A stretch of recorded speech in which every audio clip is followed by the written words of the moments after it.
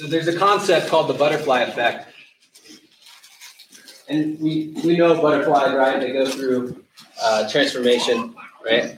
Like they're a caterpillar, then they turn into a butterfly. But what I want to say is that there's a transformation that happens. It's called the butterfly effect. And that butterfly effect is something that they say when you make a small decision, right? It says the butterfly's in Brazil, and it flaps its wings, and it has a profound effect that causes a tornado in Texas.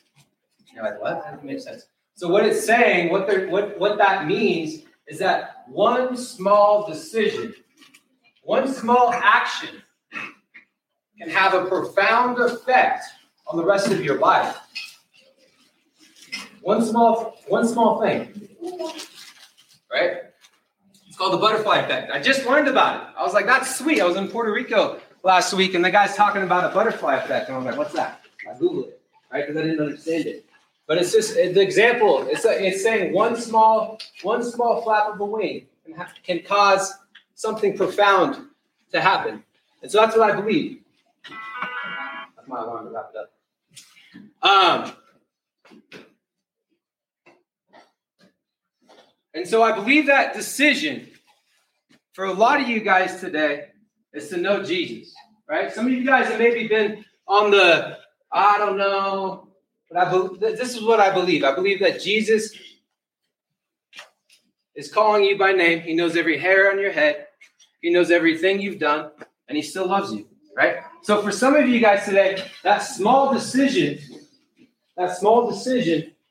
is saying yes to Jesus. For others of you who maybe know Jesus, but you've kind of been in it's like a lukewarm spot, right? You kind of just been like, well, yeah, I know about Jesus. My parents have told me, or I heard other people about Jesus, or, like Ricky Bobby, baby Jesus, right? Like some of you guys, that wasn't funny. Right? Some of you guys are, it's just a small decision, right? And that's what I'm saying. Some of you guys is to know Jesus. Some of you guys is say, hey, I want more of Jesus.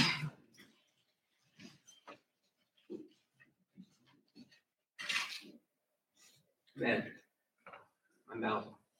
All right, so, amen.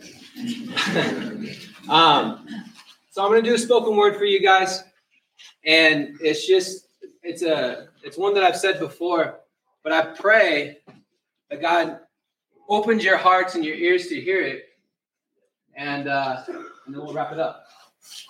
So. I'm going to get one more drink of this. So it's this. The kingdom of God is not in word, but in power. And he showers you with his grace. So embrace this race which he's called you to run. He calls you his son, his good son and daughter. You've been adopted by your heavenly Father.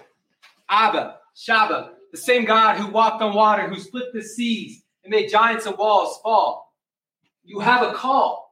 And he's calling you by name. You'll go from Saul to Paul.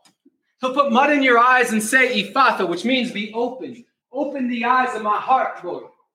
Your word is sharper than a double-edged sword. And you've called us to be in one accord.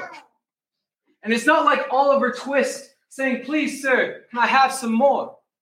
Because God is more than good enough to give you what you need. So why are we worried about what we'll eat or what we'll drink? Because he says he'll take care of the birds of the air.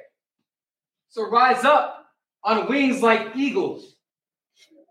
And so let me give you this 30,000-foot view. And it's simply saying, Jesus loves you.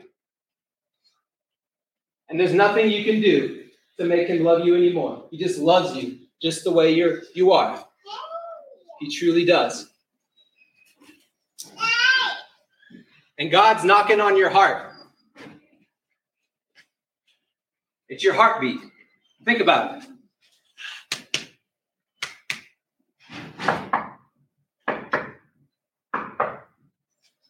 That's God. He's saying, I love you.